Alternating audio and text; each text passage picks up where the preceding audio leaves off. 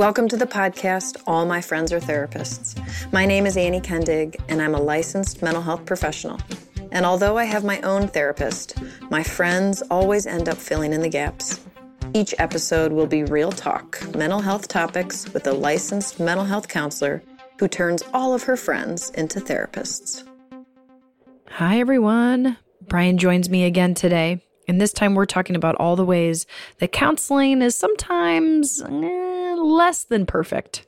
We call it bullshit to be funny, but really we're just referring to all the times that therapists wing it in session. I once heard the phrase, "We're going to build this plane as we fly it." And when I first heard it, it terrified me. But now I understand that sometimes therapy can feel like that. I hope you enjoy. Some counseling is bullshit.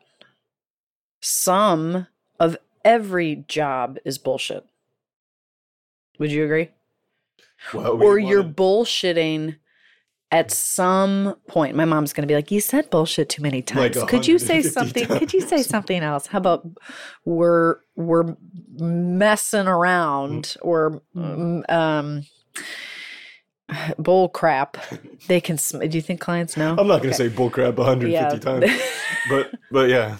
Okay, there's a little bit of winging it. Yeah, winging it is, I can go with that, yeah. Okay. Sure. Do you think clients expect when they come in that like therapist is always going to have an intervention or therapist is always going to know what they need in that session or know to pick a direction or whatever that is? I wish I knew. I mean, I think a lot of times we don't know what our clients want or expect because there's a lot of unspoken things, right? In the process, what is the process? Even when we do our informed consent systematically, when you first meet with a client, you kind of tell people how you operate, how you roll, what to expect. And like with my folks, I usually tell them, hey, there's, we're the first session or two is just kind of get to know you, formulate a game plan. Mm-hmm. Third session, we're going to roll up our sleeves and get after this. Wow. I warn my folks that it's going to be an awkward situation because it's like, where do you want to start? Well, it's going to be based on priority or what, or the thing that's foremost in your mind that day. But that's why it's good to have the framework of the treatment plan, right? Of what are you do treatment plans? Great for you. Yeah, of course. Good for you. It's kind of a it's sort of a roadmap or a game plan. You can take them too seriously, I think. And By putting them on paper. no, it's good to have them on paper unless you have a photographic memory. They're at least references to keep you on track, right? I think, I don't know if I'm off track right now because I forget what the question was. Do you think clients come in with an expectation that you know what you're doing? Or that every session that they're expecting an intervention, they're expecting, and then when you don't have that, or when you leave with maybe more questions than answers, that they feel disappointed or let down, or that they aren't getting their money's worth, or there's all kinds of guilt that I feel. It's such an important question. I mean, we're in the process of surveying our clients.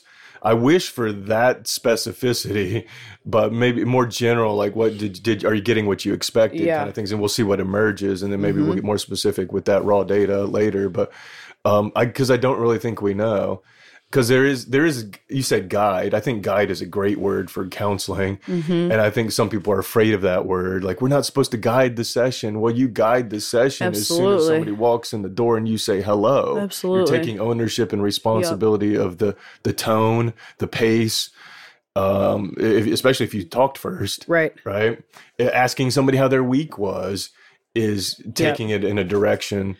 Well, and they're paying you for that. They're paying, they do their, vomit in the beginning, and you pick, usually you're guiding in some way of like, ooh, this is interesting. I picked up on this. Let me go here. Like you're absolutely guiding the session. Yeah, absolutely. Based on your preferences, biases, goals, experience, your perception of their issues, your perception of their wants and needs, everything. Almost, I mean, I can't even. That's just not an exhaustive list. Everything goes into why did you pick that one thing to go off of? Usually, you say vomit. I wouldn't call it that necessarily. I mean, I'm in a weird mood this morning.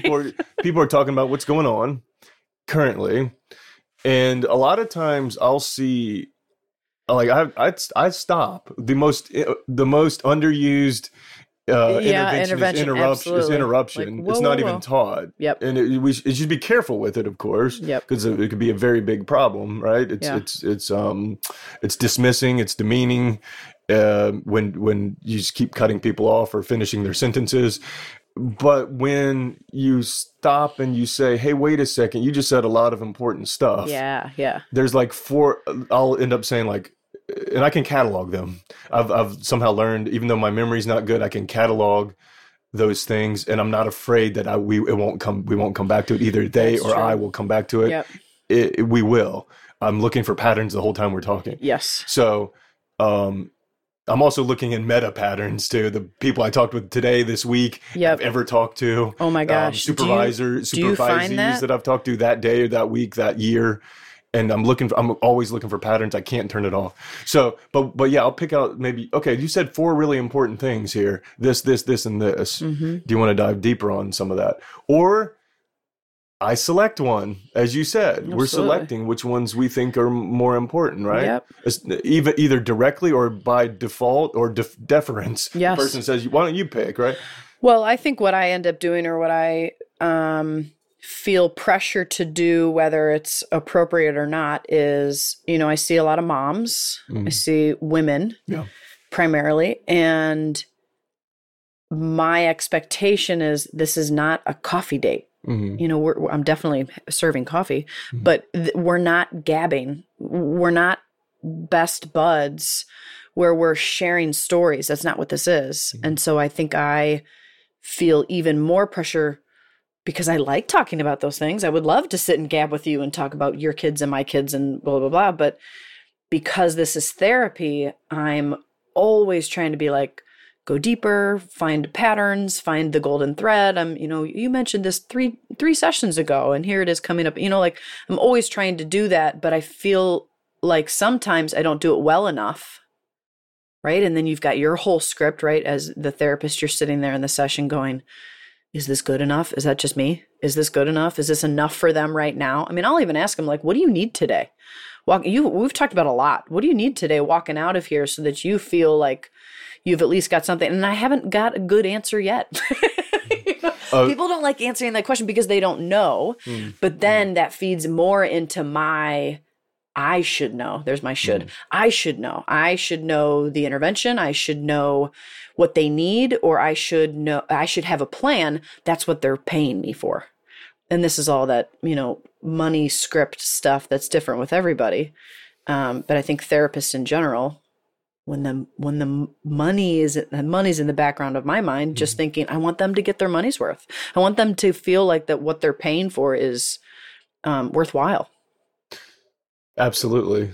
Yeah, you said a bunch of things. You said 4 things I could pick apart right now. I know. So it's I absolutely agree. I want people to get their money's worth. That's why I do 57, 58, 59-minute sessions.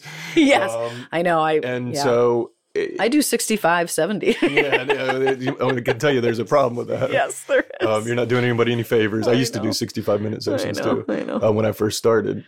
But yeah, the start on time, end on time thing, actually, that now that you mention it, is an important structure because it sort of encourages people to stay focused on what's important to them, right? It's one of the things that eliminates the coffee talk, right? Of course, the beginning of most sessions is coffee talk, sure. Catch up, even maybe some self-disclosure back and forth. That's sure. But then how do you get into it? It sounds like that. I don't know if that happens a lot with me, and I don't know what's happening. Clients that I work with oftentimes come prepared, come with an agenda, come with some topics that they want to talk about. If they don't, it can be kind of awkward. Like, what do you want to dig into? Yeah. Then you always have, lean on, well, what did you talk about last time that Sure. we need to sort of flesh out, dive deeper on from last time, kind of, because it's a whole trajectory of things that you're Right. trying to build off of from session to session, Yeah. right? And what you don't want to have is these isolated Fires. no, not fires. Yeah, maybe. Like, so you have a session that is just for one thing, and then you try to tackle one thing, Yeah. and it's not building. It's not a piece of any kind of puzzle, right? Sure. Otherwise, you are just putting out fires. Yeah. With no. Okay, now maybe in session number 6, you're like, hey, I noticed we've been putting out fires recently, right? Yeah. So what's that about? Have you noticed a pattern with these fires that we're putting out? What's starting them? How are you fueling them? How can we extinguish them? Do they need to be extinguished, etc.? It's complicated. So I think an agenda is an interesting topic Ooh, yeah. for us to talk about when we look at counseling itself. Is Like, I even feel bad if I don't remember or if I don't ask them about their homework. Yeah, I'm terrible at asking about homework. I almost like I sort of assign it, or we co-create it. Yes. And the best is when a client volunteers it themselves and creates it themselves, and you jump on board and say, yeah, I think that's a great idea. Yeah. Often it's a co-creation, and depending on what somebody needs and wants and where they're at, just an assignment. Yes. Right, would be like, I think this would be really helpful. Could you try it? Yeah, that sounds so. But again, I'm doing that all the time. Yeah. Like, I am always wanting, like, 1 hour a week is not enough. You know, like, they got to be working on this stuff outside of here. And so even if I assign a homework and then I don't follow up on it or ask about it at the next time, I even feel like that's a disservice. Like, you're not following the golden thread, meaning me. I'm not following that golden thread. I'm not building and building. And I don't want to teach anybody, you know, maybe those are strong words, but I don't want to teach anybody that, like, what we're working on here is just for that week. And then it's not going anywhere. It's not building. It's not diving deeper, things like that. Yeah. Right. I mean, you're bringing up some big topics like agenda and who's responsible for the agenda. I think it's a collaboration. We can be too tied to agendas. Clearly, I mean, in any conversation, we can be too tied to agendas. Like, me and you could be too tied to an agenda right now that we're not aware of, right? I don't think we were. Based on, just for the record, we're not. We're not. We are literally just talking about bullshit. So we are literally just talking here, everybody. And so we'll come back to bullshit. This is Don't real worry. stuff. We'll come back to bullshit. That's right. So, like, for these conversations that we're having right now, I do have an agenda. I want to be helpful. Sure.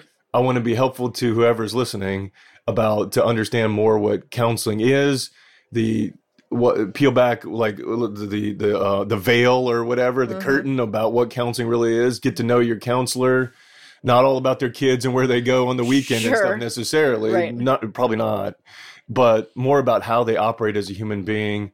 What do they believe? What do they stand for? What are they trying to help you with? So I want people to know what counseling really is.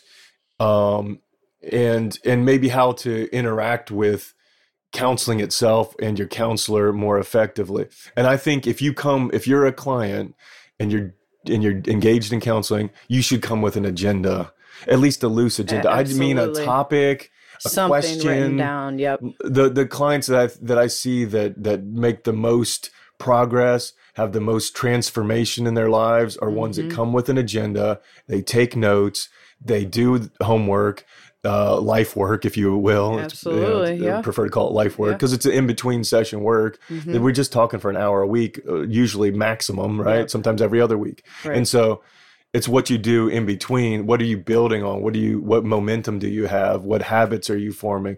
So the agenda is, and I think that question you had in the back of your head, or you're saying, am I giving the person what they need? That's exactly what we're thinking about all the time, is what does this person need right now? Yeah. Right? Oftentimes I learned that I think the person, if I just shut up, right, and listen, they're going to tell me what they need. I don't even have to ask point blank, what do you need? But certainly that's a question and if a person can't answer that they answer it with an I don't know right off the bat, think about it for a second. Think about it. Like, sit with that for a second. Sit with maybe we could be asking, how does that feel to not know what you want or need, Sure. right? We could go that route. But ultimately, we have an agenda to be helpful.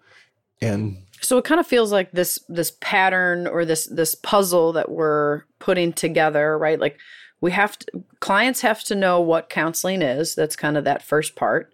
And then the interventions and the magic that happens in session is that other part. And then we mentioned briefly kind of that last part, or that equation, the end of that equation being surveys. Did we get there? Did we meet the mark?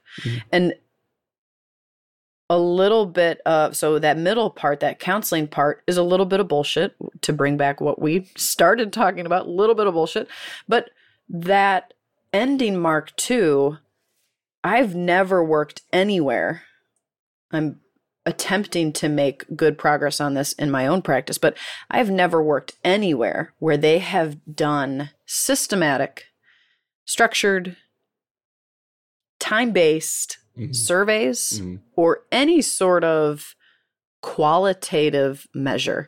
And that's I feel like that's pretty unique to therapy, that we get away with something like that. You know, it's like the diet culture. Like, here, buy this, you need this, and then when it doesn't work, it's your problem.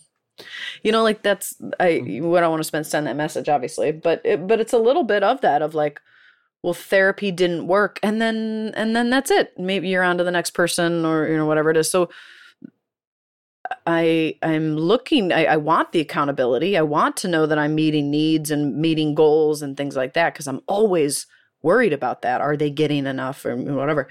But yeah, I think therapy in general does not do a good job of surveying clients and making sure that we're actually meeting that need. And this is what when I started Beyond Your Valley a couple years ago now, was the first thing I noticed, is that it was even in the business plan 8 months before I started, is like, I want to survey clients, do sort of customer, I forget what they're called now, but sort of customer experience surveys. What is it like for the client, the customer, who's looking for mental health therapy? What is it like? What are their pain points? And there's a litany of them, right? We've talked about them before in here already, right? On air or off air, we've talked about like finding a therapist. Where do you start? The insurance and the cost. And I have to go through 5 different therapists before I find one who clicks. And so the click thing is more what we're talking about, I think, as a lot of it is who's taking responsibility. We don't even know who's taking responsibility if it's not quote unquote successful, right? We don't even have a metric for successful therapy, really. Right. Now, there's surveys. I've done surveys in community mental health that are kind of systematic. They really ended up being more obligatory, like we have to do, and the therapists themselves would hand them out. And they wouldn't give you any valuable information. No, it was just numbers. Yeah. It was just numbers. There wasn't the qualitative stuff that we're really looking for. So what could we have done differently? Again, I have a whole thing about goals. You know, I've come to have a very, I don't know what the right word is. Goals can be very unhelpful. Yeah. I mean, is the way I say it. Like, it's because they're all outcome based. Yep. In the outcome based goal sends the message to yourself, when I get here, I'll be okay. Right. And it's so focused on that one little needle in a haystack. And if you don't get there, then you failed, leaving no room for, well, that kind of changed. I don't want that goal anymore, or whatever. Like, we don't even leave room for that, which I think at least working through goal setting with a therapist can help you see that. But when you're doing goal setting on your own, I know at my own house, in my own mind, it's very black or white, that it is harder, which, I'm talking to my therapist about and all that stuff. That's great. That's good. That's good. For sure. Because I'm totally okay with a process-based goal, right? I mean, therapy itself is a process-based goal. I want to learn myself better. I want to become my best version of myself. Yeah. I know people start with, I want to feel better, but I don't try to collude with that goal as primary, because that goal as primary is problematic. Just as problematic, if I get this something, I'll be happy. right? No, Right. it's when you're being yourself Yeah. and when you're doing these things that have forward momentum to them. That's when you're happy. When you're Right. engaged in the process of self-growth, which is Yes. therapy Yes. and coaching, you're involved in those things, then you are happy. It's falling in love with the process that makes you happy. Well, right. And I wish that was, books like The Happiness Project and 10% Happier and all those things, like they really have done a disservice to our, because everybody's just out there pursuing happiness, and everybody's just out there with the mentality and the mindset of just do more of what makes you happy. And there's some truth to that, but it's like, no, you can't do that all the time. First of all, that's just unrealistic. And second of all, that's not how you grow. You grow by challenging yourself and whatever. So that journey and process of improvement and challenge and like integrity, like there's your happiness, and absolutely is a counseling process. Mm-hmm. And I think that, and I'm so glad that you see that and you're aware of that. I'm sitting here thinking about Mountain Mindset is the name of your practice, and Beyond Your Valley is the name of our practice. Yep. And it's like that we believe that the happiness comes after the challenge. Yes. The deepest sense of happiness Right. comes after some of the hardest hardships you've ever had. That's where it usually comes from, right? And I would even go beyond that of like people sitting on the top of Everest probably feel pretty great. But when they leave Everest, they're probably like, man, that hike was awesome. Mm-hmm. They're not thinking about the peak. Yeah, they're thinking about, oh, yeah, I climbed Everest, but the climb is what they talk about. They talk about the climb. And if you get addicted to the peaks, all you're doing is looking for the next peak. Right. And if Everest was your peak, it's like, well, now what? So hedonic treadmill, all that kind of stuff of like, I need the new iPhone, I need the new job, I need the new house. Blah, blah, blah. So that's interesting that I'm kind of connecting it to therapy of we just set goal after goal after goal. And that's kind of a version of this hedonic treadmill of like, okay, what's next? Rather than looking at this process of therapy and the process of the relationship building being the biggest reward. The one book, it was really popular, I think a couple of years ago. It's called You Should Talk to Somebody. It's written by a therapist. And she says, insight is the booby prize to therapy. So just kind of being like, oh, that's why I do those things. Or, oh, why can't everybody see things the way that I see it? Like, that's not really what you want. But when you're focusing on relationship and relationship with self, right? Like, isn't it Yalom that said it's the relationship that heals? I believe like, so, yeah. As a therapist, like focusing on the relationship. Thank you. I had to be reminded of that. Yeah, I mean, that's why we talk about it so much is the relationship. I mean, think about, because really what we're doing, although we have a hard time, some of us, with the word training or helping or leading or guiding. Sure. We're doing all of that to some degree, though, right? One of the things that's inherent in the counseling process is that we're training folks how to talk effectively, how to get deeper, how to ask themselves questions to go deeper, how to think deeper, right? I was watching The Stutz, as you know. Yes. Watched it a few times. This documentary on Netflix. It's what's his name? Jonah Hill? Jonah Hill. Yeah, Jonah Hill's therapist. Okay. And Jonah Hill, what I noticed, one of the things amongst many was what fantastic questions Jonah asked his therapist. Yeah. He asked very good therapeutic questions when he wanted his therapist to go deeper on his self-disclosure. So you're learning how to communicate more effectively. You're learning about how, again, like that 60 minutes or whatever that you're talking about something, and we're talking with a purpose.